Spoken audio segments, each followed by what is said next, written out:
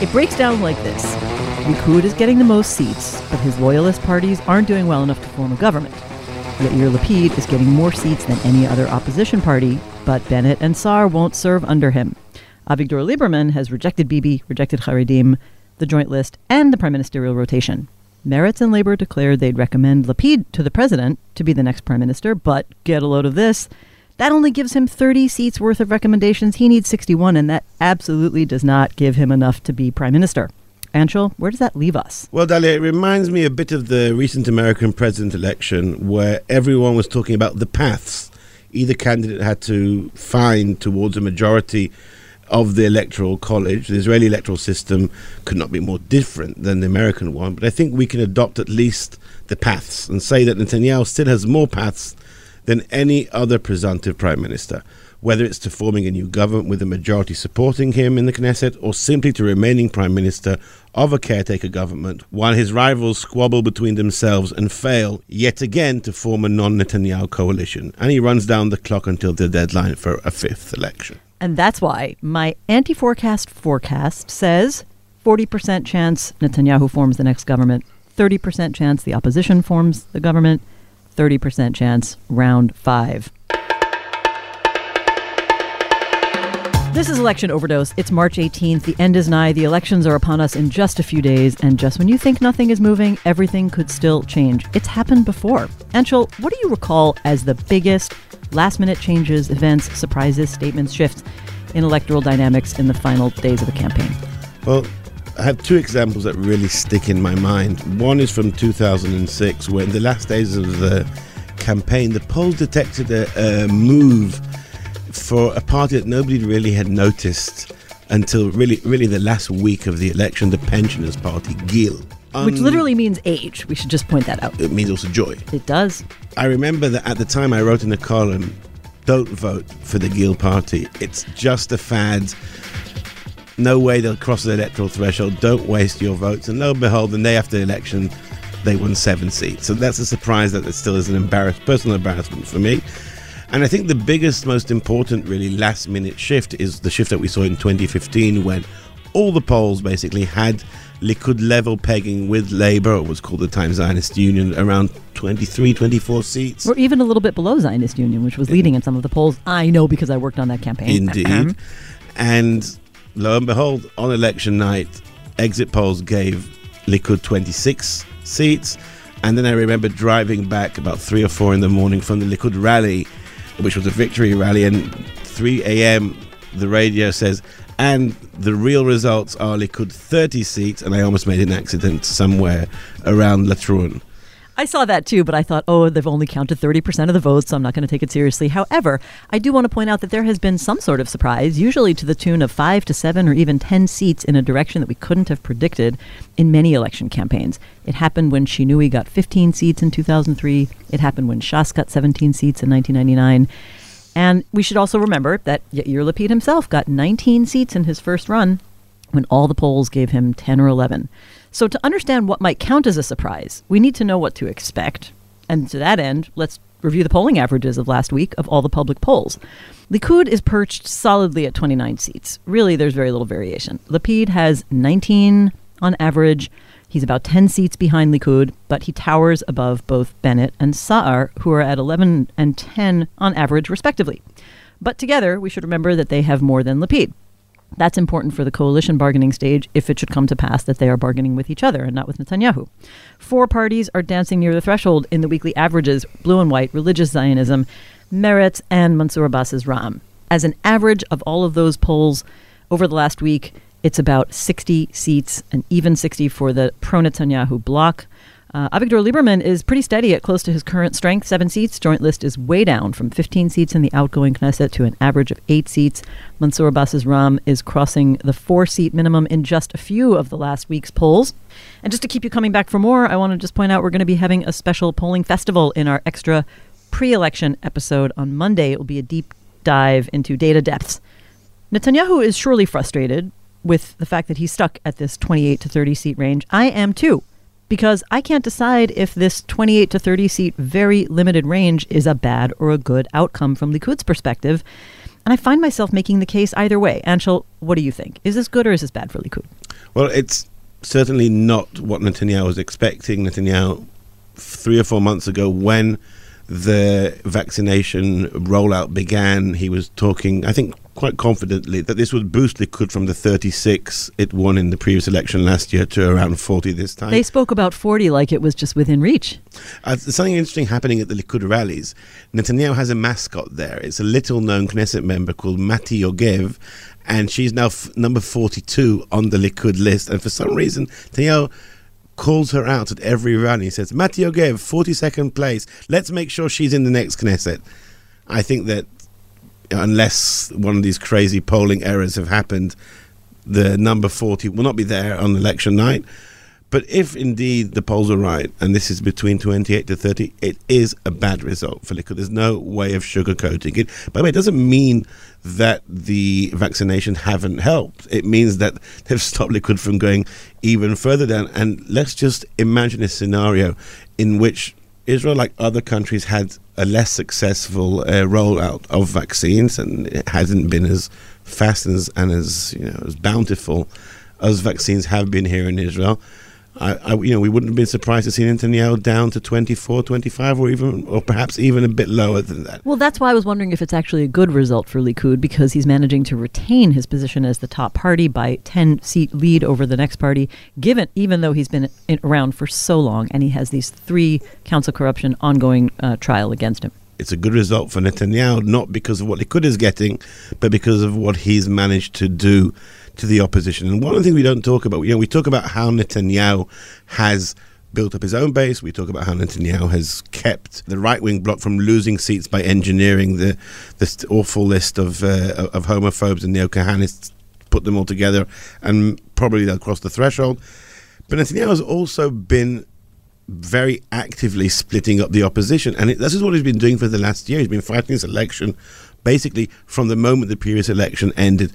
By bringing Gantz into coalition, he broke up Blue and White, the biggest threat to Likud probably in the last 11 years.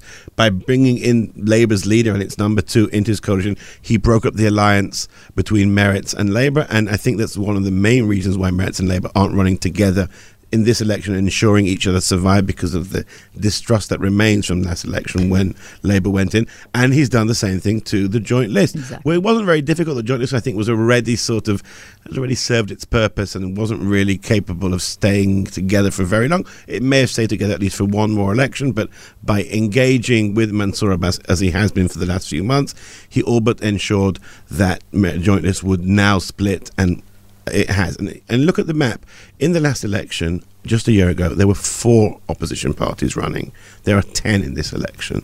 And that is the best result for Netanyahu. And if he does somehow win on Tuesday night, it will be mainly thanks to that. Sure, but if he doesn't get 61 and he only gets 58 or 59 or 60 as the polls are showing, he will probably try to do the very same thing and peel off individual members of parties in the opposition camp to go with him. But as we all know, one thing that I noticed about Netanyahu, that when the going gets tough, he gets going abroad.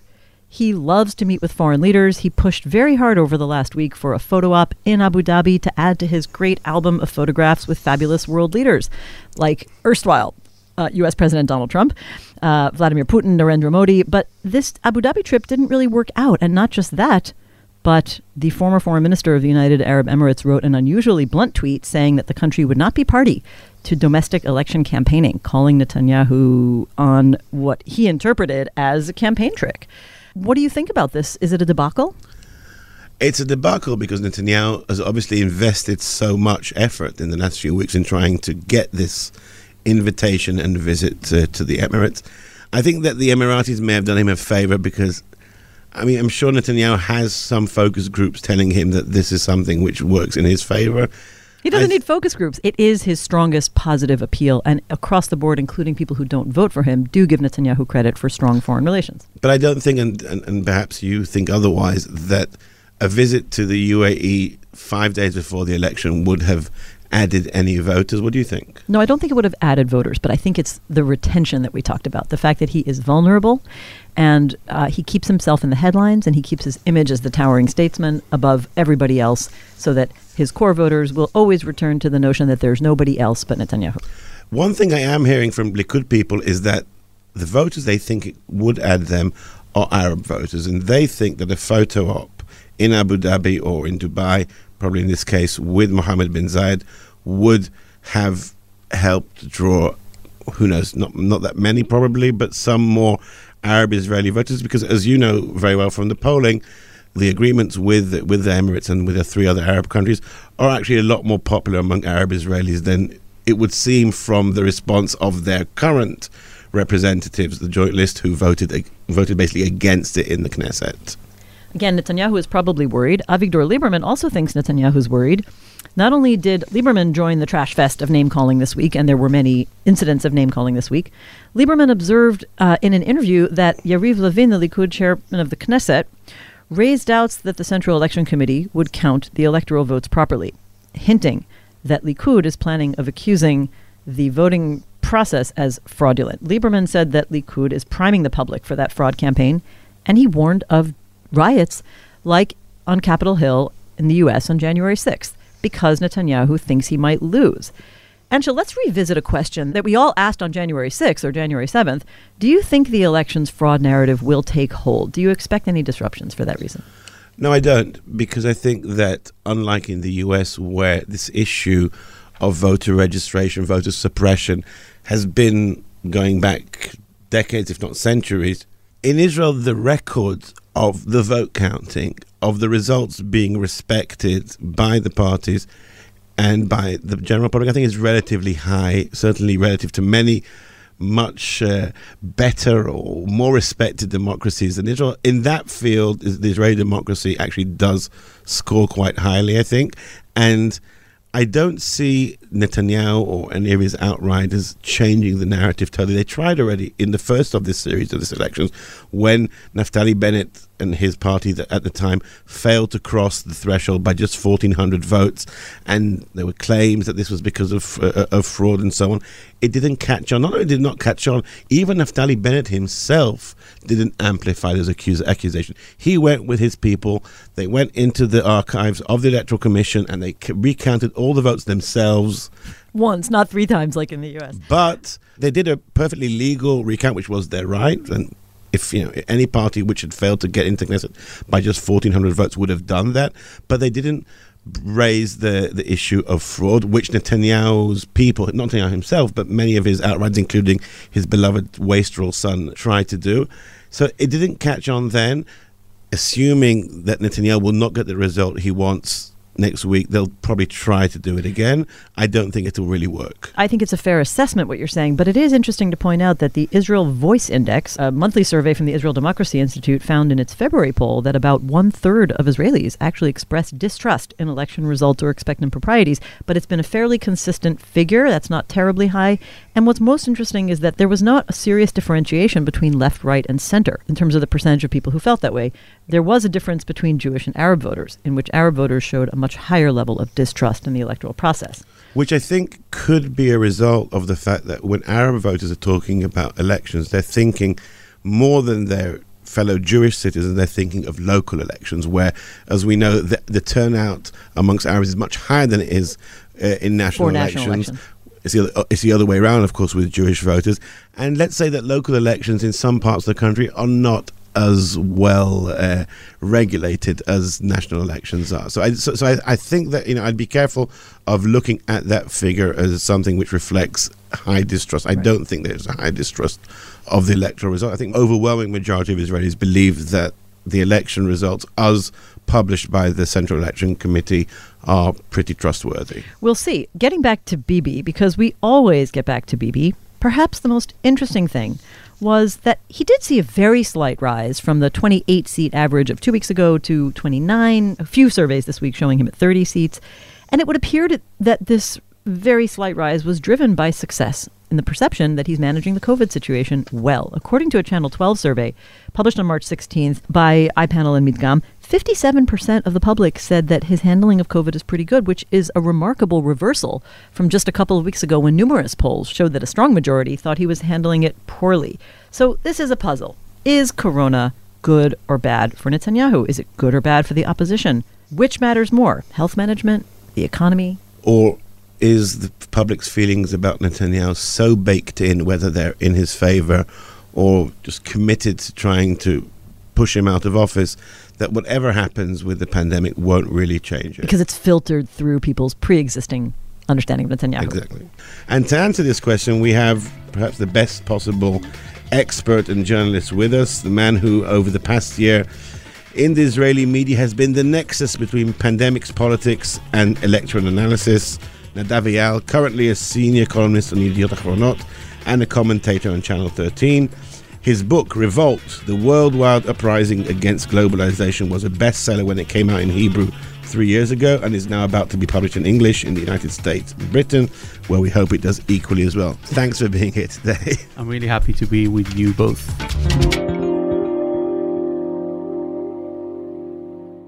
We've seen that Likud's polling over the last 12 months has largely reflected the Israeli public opinion on Netanyahu's handling of coronavirus. However, in the last 3 months, as the government's vaccination campaign has succeeded and been quite popular, we have to say, we're not seeing a similar boost in the support for Netanyahu. Do you think the public has still not forgiven him for the shambolic handling of the pandemic during 2020? I think that what we might be seeing on election night would be exactly that boost. And I should mention probably that poll numbers from Channel 12 this week, which have shown that the way that the public sees the government's handling of the coronavirus crisis has improved immensely in the last 2 or 3 weeks.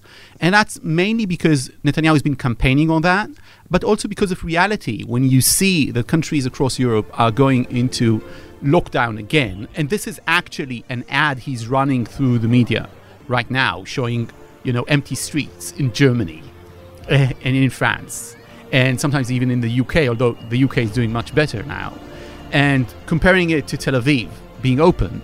And I think this signal, together with Pesach, with people gathering after the elections actually for that traditional meal, that could really help him. So I don't think it's completely fixed, but at any rate, we're talking about just a few seats in the Knesset. So we need to explain that this whole thing is about Netanyahu getting together with Bennett 61 out of 120. Now, no poll has given him that for like 2 years.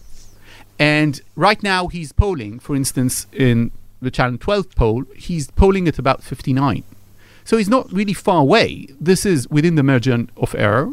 And it could definitely give him those 2 or 3 seats needed in order to have a stable, very right-wing, ultra-Orthodox government. And that's what he's aiming for. That still is a large number of Israelis who can be swayed because they haven't yet got an opinion of how Netanyahu handled coronavirus in the last year, that suddenly they've changed their minds.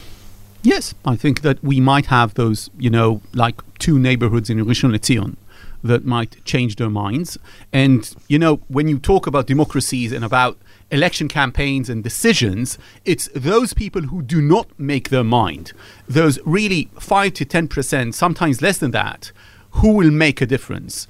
And we see in the polls that many people have not decided who to vote for. Now, usually, this is within their blocks, within the center-left or the white ultra-Orthodox blocks. But we are also seeing a gateway between the 2 blocks. And that gateway is called Gideon Sa'ar. So Gideon Sa'ar's party, Tikva Hadasha, New Hope, is a sort of a Likud for those who despise Netanyahu, but also people from the left wing, some of them even right in Haaretz. But you do see that there is a bridge between these 2 blocks in these elections. And some would even say that Bennett is a bridge. Now, Bennett, Yamina party, he presented himself as someone who won't necessarily go with Netanyahu or necessarily go anti-Netanyahu. And he's the only one in the political sphere who has presented himself as such. But in the last few days, he has pivoted towards Netanyahu again. So that leaves us with Sa'ar, and that's about 10 seats in the Knesset. Now, if Sa'ar loses some of his right-wingers who don't like Netanyahu but might be convinced that he did a good job with the vaccination attempt, yes, Netanyahu will have his 61 and he will be able to form a government. Okay, but I want to ask you again about the corona opposite impact in terms of Netanyahu's management? Because couldn't we say by the same token that there are small business owners, people of lower middle class who are suffering desperately from unemployment, who might have been Likud voters in the past and whose economic situation has not been fixed because Israel is just starting to emerge from Corona? What if they leave Likud? Does that offset any new voters? First of all, it's already calculated in the results of the polls that we've been seeing in the last 2 months. And we are seeing that they are improving for the Likud. In a very small range. Very, very slightly, but the trend is clear. If Ra'am, which is an Arab party from the southern Islamist faction, if they go into the Knesset, we see dilution of other parties and they will become weaker to an extent. Even so, we're still seeing a strengthening of the Likud. So that means that there is a real trend of the Likud strengthening. Now, most of its strength comes from Netanyahu basically drinking, as we say, I'm just translating from Hebrew, those satellite parties in the right wing around him, because basically he's saying, give me that power so I'll be able to form a government. So this is not a complete shift. At the end, this government has put a lot of financial assistance to small businesses. At the beginning, it wasn't the case, but at a certain point, they started just channeling huge amounts of money, even in international comparison. And they did so relatively regularly in the last few months. And you hear less and less of those stories about those small businesses. Now, there are other problems. For instance, some of the, small owners of businesses don't always pay their taxes, so they won't see the benefits, as others will see the benefits. But the economy is really picking up in the last couple of months, and that influences everyone. What would you say was the biggest mistake that Netanyahu is being blamed for in terms of corona management? For him, I think that the biggest mistake was the way that he treated the ultra-Orthodox community and the way that he sold out. And what I mean by that is that it's obvious that he should have handled it on a more differential point of view. He needed to close down certain cities and certain towns and not close the entire country. It was very obvious that it was political, his approach to that. And we see this also with the Ben Gurion airport. So politicization, it was really an essential component of the COVID-19 handling in Israel, in the sense that even in the first press conferences, he would go immediately from describing to people how they should wear a mask, or how to blow their noses, to the need to have a national unity government. So he didn't even have this kind of structural barrier between making political statements and making announcements relating to people's health. And he did so all along, keeping his coalitions with the ultra-Orthodox party on the one hand, but also driving his political messages towards the previous election campaign and now towards this election campaign. Which is exactly how he got into hot water, by using the same slogan that the Ministry of Health has been using for the vaccination campaign, Back to Life. Yeah, well, for him, it's not hot water at all. For him, it's really the best thing that could have happened. He did that on purpose. He used the same slogan as the health ministry because he knew that it will be, taken out because of legal reasons, and then he will get free publicity, free media, which he got. Nadav, until very recently, you were also the foreign affairs editor of Channel 13, and basically you began covering and delving into the COVID-19 issue even before it reached Israel's shores. You were probably one of the first Israeli journalists to really see that this was a major issue that would affect all our lives. So this question is sort of more of a broader international question. When we criticize the Netanyahu government over the way it's handled COVID-19, we have to recognize that most governments around the world, most world leaders haven't done a great job. Yep. There's no shortage of examples here. Only a small handful have done well. So when we're comparing Netanyahu's performance to that of others, which leaders should we be comparing him to? This is really a question that delves into the ideal Israel that you would want to see here. And I would say, why not compare Israel to countries like Norway or Denmark or even Austria to an extent? So some would say Austria did worse, because if you look at mortality, it did do worse. But Austria is much older than Israel. So it has a very young population structure. And in a young country as Israel, with its history of knowing how to deal with emergencies, having the legal structures to do that, having a relatively disciplined population that knows how to go into bomb shelters from this day to the next, having its fantastic healthcare system. The healthcare system in Israel is just really, I lived in the UK, you lived in the UK. Oh, the NHS is wonderful. Hello, I'm coming from the US, so I have never stopped appreciating the Israeli health system. Yeah, you cannot say enough about when you need to compare it between, any sort of public system that there is out there. Maybe the French are better. Maybe the German are better. I don't know. But this is really fantastic as it was. And also Netanyahu himself, to his credit, he saw the threat in the beginning. He understood thoroughly that this is going to be a huge issue. Maybe because he has this tendency, we talk about him being an alarmist. He is very risk averse. There are studies about that people that are looking always to danger will relatively deal with danger when it happens better than others. That goes to medical issues, but also to others. So Netanyahu was really very well placed to make the right decisions. And you know what the tragedy is for him? And he will never talk about that. Unlike, Jacinda Ardern, unlike the Prime Minister of Australia, he understood thoroughly, but he didn't do what he needed to do. He could have made Israel into New Zealand very easily. Israel is an island nation in every sense. So sometimes the Palestinian mortality is lower than the Israeli mortality. Also a young population structure. And very young population, more than Israel. Israel is the youngest Western industrial nation in the world, in the OECD. We shouldn't have seen here 6,000 and more people dead because of this. We shouldn't have seen here 3 waves. We could have ended this after the first lockdown. We could have done this. And nobody will talk about it. You know why? Because the Israeli opposition, and this is to the credit of Netanyahu, this is what's going to win this election for him if he's going to win it. The Israeli opposition, instead of saying, what the left wing has said in the UK, what Labour has said in the UK, and in other places in the world, for instance, in the US, the opposition here took a reductionary, denialist position, also maintained by elites distrustful of Netanyahu. And they just went into a sort of, it's not such a big deal, Netanyahu wants you panicked like he wants you panicked about Iran.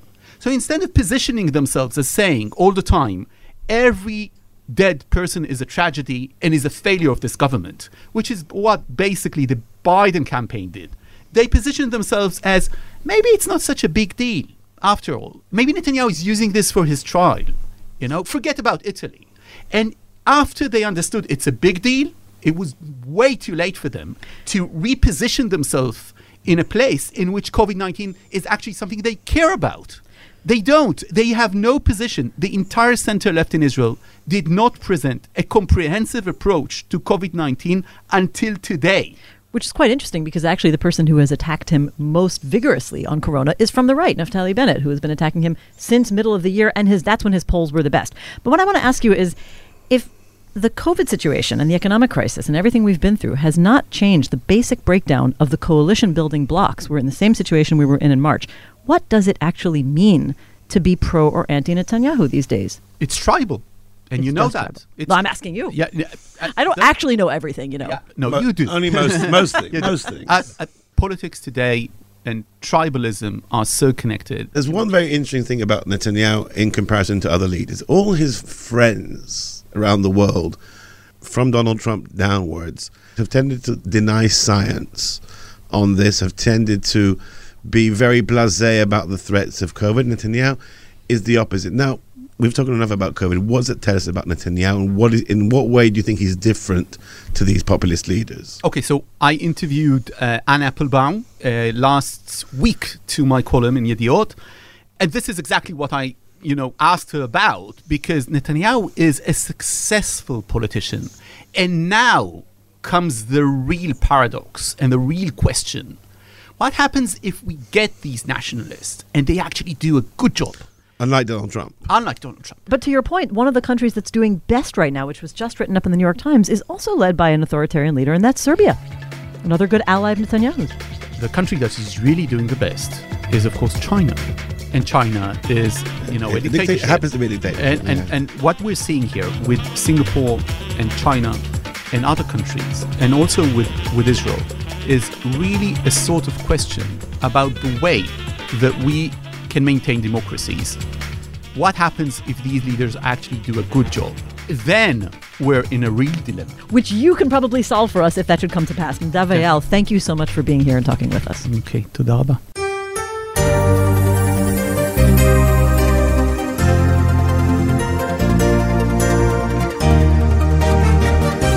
Those opening synthesized piano chords are so ubiquitous that the moment you hear them, you expect Benjamin Netanyahu to jump up onto the stage and make yet another victory speech. Over the years, Halikud ze nachon, the Likud is right, has become the party's unofficial anthem, though it's never been adopted as such officially. Ironically, Halikud ze nachon was originally the party's campaign jingle in 1992, when Likud lost the election to Yitzhak Rabin's Labour. So why did a losing jingle become Likud's unofficial anthem, still used to this day at every party rally 30 years since it was first composed? Well, for a start, Halikud ze nachon may not have won the election, but composer Henri Bater really did come up with a very catchy tune. Which is why he's a legendary jingle composer in Israel. True. The other reason is that unlike other election jingles, which are quickly forgotten after the election by most people, with the exception of political and musical geeks like Dalia and me, Halikud ze nachon was used again soon after the 1992 election, when the candidates in Likud's first ever party-wide primaries used it at their own primary events. Those primaries were, of course, won by one Benjamin Netanyahu, and ever since the anthem has been identified with Netanyahu's Likud. However, the version we just heard now is a new one. It's Halikud wasah. The Likud is right in Arabic, and I first heard it last week watching a rally Netanyahu held in the Bedouin village of Tarabin. Now, we've spoken at length in previous episodes of Election Overdose on Netanyahu's Arab strategy, today as well, so I won't bore you with it again. But if that strategy yields Netanyahu and Likud a couple of seats next Tuesday, we may hear on election night Halikud wasah played at the victory rally.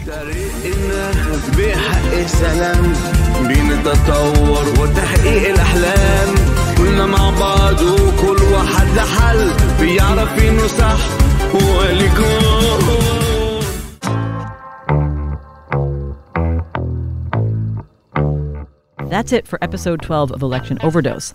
We will be having a special pre-election extra on Monday. And we'll be covering the last-minute polls, all sorts of polling tidbits. You'll be perfectly primed for the best and the worst of the day after. Listen to us on haaretz.com or on your favorite podcast provider. I'm Dalia Shenlin. I've been here with my co-host, Anshel Pfeffer, and our special guest, Nadav Eyal. Many thanks also to our producer, Yonatan Manovich, and see you back here at Haaretz on Monday.